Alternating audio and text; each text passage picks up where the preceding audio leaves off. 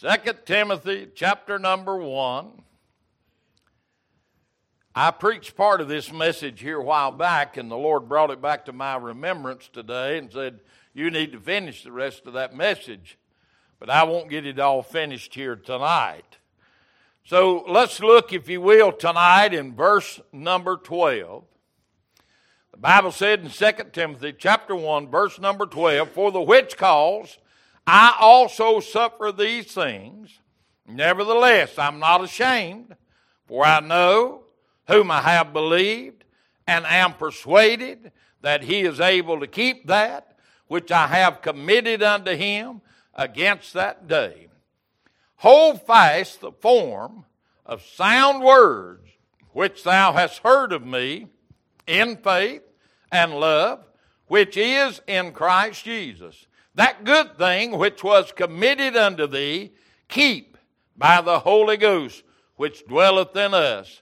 This thou knowest, that all they which are in Asia be turned away from me, of whom Phyleus and Hermogenes, the Lord giveth mercy unto the house of Onesiphorus. For he oft refreshed me, and was not ashamed of my chain. Father, I thank you for the privilege to be able to stand here again tonight.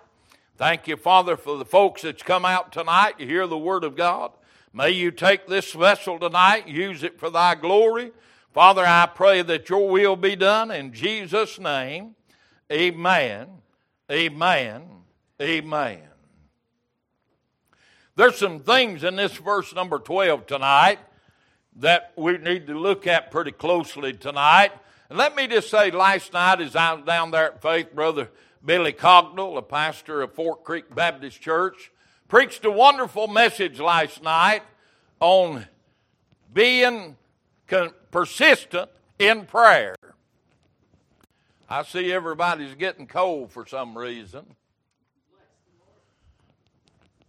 I don't want you to freeze up and say that preacher's like an iceberg. So I'll give you one more degree and see if that helps. Amen. But Brother Billy preached last night about being persistent in prayer. And he brought a wonderful message on being persistent. He was actually talking about his own daddy being a pastor and a preacher, and how his daddy was persistent in prayer. He was 49 years old before he got saved, Brother Billy was. And Dad had to be persistent, didn't he? And that was the whole basis of the message last night. And I got to thinking today as the Lord reminded me of this message, the importance of knowing some things. Now, he said here, if you think about this tonight, if you look at this scripture, you need to be secured in some things. Now, notice that he said, I'm going to give you 4 things out of verse number 12 here. He said, for I know. Now, the problem with a lot of folks is they sit in church, but they don't know. They go out the door and they still don't know. They come back in next week and they still don't know. I'll never forget, and I've mentioned it a time or two in messages where they did this on ABC News, national news, standing out in front of a church up in big city of New York, and they asked the question to the folks coming out of the church, can you tell me the 4 Gospels? I'll never forget that. Not a single person that came out of that church could tell them the 4 Gospels. And we're not talking about teenagers. We're talking about elderly folk that should have known the 4 Gospels. If they knowed anything about Jesus, they ought to know the 4 Gospels, right? But he said, I know. Now notice how he put that. If you look at that, he said, for I know. He made that personal, didn't he? Do you realize you need to be secure in knowing that you know? Brother Jim Gaddy stood here that night preaching. He said, I know that I know that I know that I know that I know. Amen. I'll never forget that message. And he had a 3-ounce lead sinker in his pocket. And he pulled it out. Big old diamond shaped lead sinker that you'd used out the ocean. And he said, now for y'all that want to feel lead, I've got it. I thought I'd croak. You ought to know in whom you have believed, right? I mean, if you want to be secure in your salvation, you ought to know in whom you believe in, what you believe in, what your basis is, right? Now, the writer was telling them, he said, for I know, notice what he said. He expressed this. Are you understanding what I'm saying tonight? He was positive in this expression. He said, for I know. Can I give you something that'll help you tonight? The man that was writing this was not a teenager. Our teenagers say they know. Some of us say we know. But most of us are just guessing. We don't really know. But we don't want nobody else to know that we don't know. So we put on a good front. We come to church. We got on good clothes. We sit on a pew. We sing in the choir. We raise our hand, clap our hand, shout a little bit. And half of them still don't know in whom they have believed. They're not secure enough in their salvation to know whom they have believed. Listen, this is an expression. He's saying, for I know whom I. Notice this. He's getting personal again. How many's ever made this statement? I know what they believe. Do you really? I've had a lot of folks over the years in church that said they believed, but when the rubber met the road, they didn't really believe. Amen? You know, there's a lot of folks that don't believe in speaking in tongues. It's in the Bible. There's a lot of folks that don't believe in anointing with oil. It's in the Bible. There's a lot of folks that don't believe in laying on of hands. It's in the Bible. Amen. There's a lot of folks, listen, that don't believe certain folks can be saved. He said he come for all. He didn't leave nobody out. So if he came for all, he meant all. We can't exclude them. We might from our private clubs or our private churches, but God ain't never excluded them. Jesus died for all. Whosoever will, let him come. Right? He said, I know in whom I have believed. You notice that I come in there again. I know who I believe in. I know what I believe in. Let me ask you a question. If some TV evangelist come on, turn the cartwheel and gargle BBs, you'd believe him better, wouldn't you? Than your local preachers that's tried their best to give you a foundation grounded. How many remember my little jar that I put the big rocks and everything in the message? That gallon jar, you had never seen it, have you? That message is on being filled with the Spirit. You got a jar, and I cleaned it. That's what we are when God cleans us. We're an empty vessel. And I put them big rocks in there. I fill that thing to the top. That's where I get half full, half empty. I said, is it full? Everybody said, yep. Nope, it ain't full yet. Yeah, it is. It's plumb to the top. Then I take smaller rocks and pour down in around the bigger rocks. I said, there's still more room for God in our lives always. When they get all the rocks in there, the little ones I can get in there, then I get the sand and pour in there. Sand is still a part of a rock. Sometimes we miss the finer points in being, knowing, seeing, and believing in whom we have believed. So I pour the sand in there. I mean, pack it down. It's full. It's to the top. How many says it's full now? It's full, preacher. No. Then I pour water in it. The Spirit of the Holy Ghost is always can get more in you. Right? We think sometimes that we know it all, that we're full. We have arrived, you might say. Use that terminology. I have arrived. I know it all. I have arrived. I can walk on water. I have arrived. I can lay a hand on people and they'll recover. And we're bragging on ourselves. We're bragging on ourselves the whole time. He's saying, I know in whom I have believed. And he ain't talking about himself. He's talking about Jesus. He's trying to get us to understand, I know whom. Then he said, I have believed. Who do you believe tonight? Listen, let me say it one more time tonight. A pastor can preach on it for 6 solid months and get you right to the edge of truly believing it, and somebody you never heard of ever in your life come by and change your mind in 5 seconds.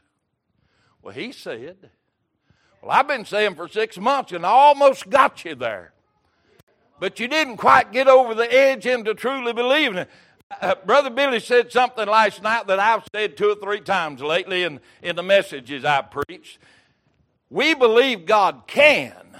We believe God will. But sometimes it's hard to believe God can and will for us. Right? This writer was telling you, I know whom I believed. I know beyond a shadow of doubt. And he said, if you want to be secure in that, you better know. And if you're not secure in it, you'll be tossed with every wind and doctrine that comes by. Oh, Lord, are you with me? He said, for I know whom I have believed. Are you with me? Amen. Now what did he say? And am persuaded.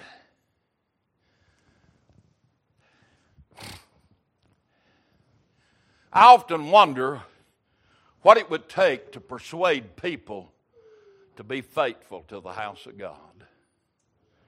I often wonder what it would take for people to be persuaded that the house of God needs your presence. And this discussion has come up more in the last 2 or 3 weeks with pastors I've talked to than the whole time I've been saved. I just wished I could persuade people. Yes, it's good that we've got it on the internet and folks can watch it that's sick and ain't able to come. That's wonderful. But that don't give us an excuse to stay out and watch it. Amen. That was given to us that we might reach those that ain't able to come. Amen. It was not for a license for them to stay home. I'll just be honest with you. I watch a lot of them online. But it ain't like being there. I mean, I've watched when Faith got saved 2 or 3, 4 times. But it wasn't like being here. I've tried to explain services. And Brother Scotty had 1 week before last. He called me that Sunday evening and barely could whisper. And he said Monday he couldn't even talk a word. He said his wife had to do all the talking. I said, she didn't have no trouble with that, did she? But it's not like being there. Now he said, I know whom I have believed, and he said, I am persuaded. If we could get people persuaded to truly trust the Holy Ghost of God, truly trust Jesus, I like this part. Let me help you, please, God. Isn't it funny that we'll trust God with our soul, but not our finances? Isn't it funny we'll say we trust God with our soul, but we won't even trust Him with our children? Isn't it funny that we say, oh, I believe God can, I believe God will, and we never asked Him in prayer until it's on death's door? Isn't that funny? That He's the last resort. Paul was writing, he said, I'm persuaded. I'm persuaded. I'm trying to get us persuaded tonight, church, that God is still able. He's still alive. He's still on the throne. He hasn't lost 1 ounce of power. He hadn't gone deaf. He ain't gone on vacation. Are you with me tonight? I'm persuaded He's still at church. It's good that we have these avenues that folks can use. I used to play a lot of them when I was on the road, on cassette tapes. I heard a lot of preaching. I guess I ought to repent because I flung a lot of them out the window down through the years. But I didn't figure I wanted to hear it. Nobody else needed to hear it. They get off in left field, brother, I throw them out the window. Amen. Listen, You can run all the gays and queers out of your service you want to, but you'll stand before God and answer for that. I actually heard a man stand up in a service and say, the gays and the lesbians can leave here tonight. And the sad part of it was, the whole congregation said, amen, preacher! Yeah. I chucked her out the window. Chucked her out the window. I'm trying to get them in. He's trying to run them off. I'm not getting an exclusive club. Hello? I'm trying to get sinners in here with the saved folk, and the saved folk pray the Holy Ghost in, and God work on them and get them saved. Amen. It's sad. It's sad that a man that would stand behind the pulpit would be persuaded in his mind to make a statement like that. That's sad, folks. But it's even sadder that the congregation amened him. I mean, they shouted her down right there, brother. And we're not talking about a church house. We're talking about he was under a tent. Why would you take a tent out in the community if you didn't want that crowd to come and hear the gospel? He wasn't persuaded that they could be saved. He wasn't persuaded that God died for them. He wasn't persuaded that the blood was shed that they could be free of their sins. He wasn't persuaded that his sins was as bad as their sins. I'm persuaded tonight, as Paul said, I feel like I'm the chiefest of all sinners before I got saved. Amen. That's the way I feel. I thought I was the lowest of the low, and I thought I was the only one in that church lost. I know better now that I got saved, but that's the way I felt that day. I thought everybody in this building's right with God, and I'm the only one going to hell. Amen. Now think about it. Isn't it sad that folks are not persuaded? Church folk. Church folk. If I can think of it, I'm going to bring that. Not this Sunday, but next Sunday. Where they took the survey of them boys going into Bible college. Southern Baptist Bible College. They take a survey when they enter in the college in what they believe in. And it was something like 75% going into college believed in the Trinity. Something like 95% believed in the virgin birth. The sad thing of it was, before they turned that thing around and got rid of that atheist, it was over it, that when they left, less than 25% believed in the Trinity. This is their own statement that I'm reading. A Southern Baptist man gave me this. He said, I want you to read this. He said, I cannot believe this. Less than 20% believe in the deity of Christ. We're getting serious, folks. You're going into college to learn about Jesus and the Word of God, and you believe more than when you come out. Something wrong with the college. Hello? Something wrong with the teaching. Let me say there's something wrong with the minds that sit there and let them be taught that. I'm going to get up and leave, ain't you? I'm not going to sit there. I mean, if I go to a visit at the church and they get up some stupid nonsense, I get up and walk out. If God will let me. I got in a mess one time. Oh, Lord, did I get in a mess one time. I was a-begging, my wife was a-begging, my friends was a-begging.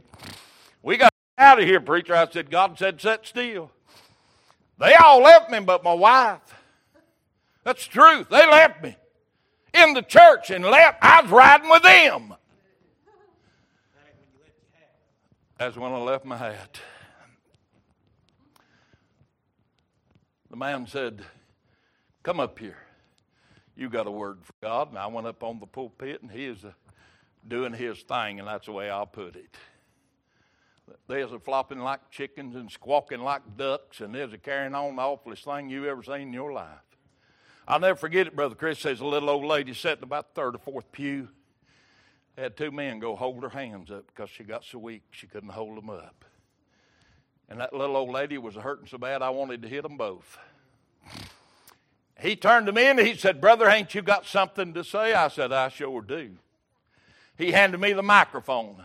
I said, "In the name of Jesus Christ, this crowd needs to be saved, sanctified, filled with the Holy Ghost." And I handed him the mic and walked out. Left my cowboy hat under the pew, never thought one thing about it. Went all the way down to the restaurant. Abley's, when there's an old building. This is the kind of fellow he was. This is why he believed. He wasn't man enough to walk to my table and bring me my hat. Stood at the door and said, I walked to the door. I still ain't even realized I ain't got my hat. He said, "You forgot your hat. We took up you an offering. 2 cents is all we got." I said, "The widow's mite was more than all," and took my hat and walked back. Let me tell you something, folks. What do you believe tonight? I'm not God. I can't give you anything. I can pray for you. I can show you in the book. But I can't give you nothing. I can't save you. He said, "I am persuaded." He said, not only that, in whom he was persuaded in. He said, not only that, but I'm believing that I'm persuaded. Now you think about this tonight. What is the world coming to right now because of the things that they believe? I had the conversation this week about the cat. What's this world coming to? When one person can go to school and say, "I identify as a cat, I need a cat litter box." Well, when I went to school, animals wasn't allowed to go to school. I'd have said, "Since you're a cat, go to the house, use your own litter box." Wouldn't you? No, but that crowd wants us, taxpayers, to fund their stupidity. Paul said, "In whom I have believed, I am persuaded." Now, church, tonight, we may see a lot of different things. Let me help somebody, please. It's time that we realize that we need to talk to all of them, but for God's sake, don't believe all of them. Because you'll hear some crazy stuff out here in the world. "Oh, man, God, I don't have to go to church. Me and God got it all together." Well, can I tell you this tonight? If you believe that in your heart, you're lost. Because the Bible said if you truly believe God, you're to gather yourself in the house of God. If you truly believe the Word of God and you're saved, the Bible said to gather yourselves together. Why? We need the strength. We need the fellowship. Listen, when I'm weak, you need to pray for me. And when you're weak, I need to pray for you.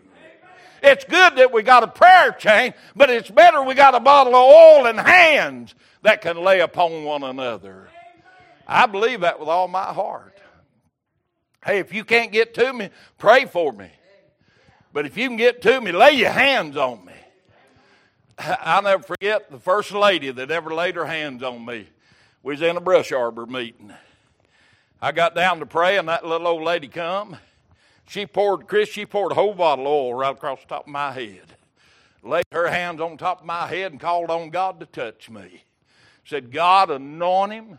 He's already anointed, but said, "God, anoint him afresh." And 2 or 3 of them backed up and got away from me. They said, "Why'd you let that woman pray for you like that?" I said, "Because you wouldn't." I know where God uses women in the Bible. I know how God uses women. And if that lady felt led to pour oil on my head and ask God to touch me and help me and strengthen me, praise be to God. There was a dozen men there. Why didn't they do it? Amen. Why didn't they do it? Why didn't they pour the oil on me? Why didn't they call on God? Oh, I wouldn't let her done that to me. I said, "Well, that's your problem, not mine." Hey, ladies, you want to pour oil on me and pray for me? Go at it. I ain't going to stop you. I believe in anointing with oil, laying on of hands, amen. And listen, if the men get too sorry to do it, the women will have to do it. Let me just say this. If it wasn't for ladies, 99% of the churches in Jamaica would shut the doors and quit. I'm getting there. I'd say it's 95% at least. And if you get to studying, about 80% of the churches that was ever started was started by women. Nyland's Chapel, Free Will Baptist Church, right down here on 64. Miss Nyland started that church. She preached at that church until a man stood up and said, God called me to preach. She sat down and never preached another lick. She sat down. Why? Because a man stood up and finally took his position to do. What do you believe tonight? Listen, let me just say this. I'm just going to get in at both feet. If God can use a whale, a rooster, and a donkey, and an ass, surely to God He can use a woman. Hello? Now think about that. If God can use all the things that He used in the Bible, hornets, hello? Anybody ever read that? You ever mention ants? Are you listening? I mean, if God used sheep as an example, why wouldn't He use a woman? I don't believe in women preachers. No, I don't. But I sure believe that they got anointing on them. I sure believe they can touch the hem of the garment. Amen. Listen, you better study. There's one stayed alive till Jesus was born. Come into the temple. Then she said, I can go home now. I can die now. The Savior's come. She's in the temple working, waiting on the Savior to come. Amen. You know, the sad thing of it is, a lot of folks don't know in whom they believe. They don't know what they believe in. Are you with me? And they don't know what degree to believe. Oh, I believe we ought to go to church. Is that all? Is that all you believe? You think going to church, sitting on a pew? Listen, go sit in your garage, see if it makes you a car. Hook your 12-volt battery up to a horn and honk it every once in a while. See if I need to change your oil. No, going to church don't make you saved. In whom do you believe? Are you with me? Let me say, he said, I am persuaded. Now notice this last one. It's a personal exchange. Now notice what he said. That he is able to keep. Are you with me? He's getting it committed to him. That which I, have committed unto him. There's where we come short. When Kristen and Chris got married here a while back, they made a commitment. I believe they're persuaded that God put them together. And God intends for them to stay together. I believe that. I wonder sometimes if we truly believe God is able. Tammy, this will help you, honey. Listen just a minute. If we truly believe God is able to do it, why wouldn't He do it for us? There's only two reasons I believe that God would not do it for you. Listen to me. Number one, you're lost. You tied the hands of God when you're lost. He can't do all for you that He wants to do for you because you're lost. Number two, you're cold and indifferent and backslidden on God, and I don't believe you're neither one, sis. So I'm going to believe with you that God's going to help you overcome that. Now listen, if I can overcome it, and God had to help me, honey. I had 3 packs a day, a pack of Hawking. Yeah, Levi Garrett every day. I was never more than 100 yards away from a carton of cigarettes. That's the truth. I had one in my truck, one in the dump truck, one in the house. I had cigarettes. I wasn't going to go without a cigarette. I might not eat for 2 or 3 days, but I ain't going without a cigarette.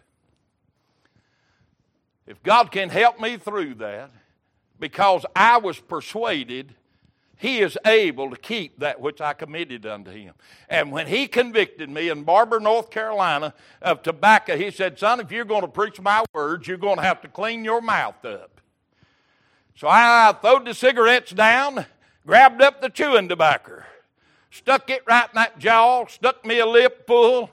I said, all right, God, I'm ready, let's go. God said, spit that out, boy. I said, clean your mouth up. And I got to thinking, Chris, wouldn't it be just something if God had waited, you got a slap mouthful of good juicy spit and the Holy Ghost hit you and you had to have a running spit and chewing fit? How would that look? I mean, slinging. Oh, Lord, that's a mess. Just think about it, ain't it? Let me tell you something. Preacher Carl Rowland and I got happy. I hadn't been saved long, maybe a week, maybe 2 weeks. We got to running through the church together. I can't tell you one thing that went on while we were running. I really can't. But this one thing. Me and him leaped together coming down the aisle. There was a cigarette come out of that pack in slow motion. It turned for 3 days and 2 nights in front of my face. Michael Jordan never had no hang time like I had that moment. I didn't think that cigarette would ever hit the ground. And God started right then, said, see what you got? And he started working on me. I'm not fussing at you, sis. I'm praying with you. See, God started on me. See, what I'm preaching tonight is, whom do you believe? And are you really persuaded that if we'll commit it to Him, He'll help us get over it? He'll help us through it. But we got to be the one doing the commitment. God, sis, I'm not picking on you tonight, honest, I'm not. I've got an altar on top of my mountain. And a lot of the young preacher boys used to come and we'd go up there and pray. I couldn't tell you how many preacher boys laid their cigarettes under a rock in that altar. I couldn't begin to name how many. But I can tell you this, most of them never made a commitment. They made a showing. There is a difference between a commitment and a showing.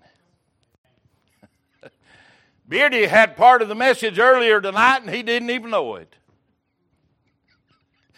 He said about better or worse. When you make a commitment, it's for the better or for the worse. Can I tell you this? When you're addicted to cigarettes and nicotine, boy, it gets worse before it gets better. Alcohol. You ever seen anybody go through DTs? Sure have. Amen. I've seen that. Drugs. They go through DTs. It gets worse before it gets better. But the sad thing of it is, we might have been truly in our heart wanting to do it. But see, when temptation come back around, we picked it right back up. Beer went on sale when I got saved. I don't know if cigarettes came down or not. But I couldn't tell you how many people offered me one. You want a cigarette? Nope. You sure you've always smoked? You've always smoked? You sure you're out? You ain't got nothing? No, I quit. No, you ain't quit. Ain't that the devil's handy man right there helping? Come on, they're free. Take one. What about our commitment tonight to our spouse? What about our commitment when we stood up here and said, I want to be a member of this church? What about the commitment you made on your knees when you said, I want to be a member of the church? Most of us said something along these lines. Lord, I'll do whatever you want. When we got in that altar to get saved. And before we got back to our seat, the devil done started talking us out of it. See, there's 4 things there that we need to understand. In whom? Who you committed to? Who's persuading you? Are you with me? Say amen. Listen, if you're not committed, I chewed so much chewing gum.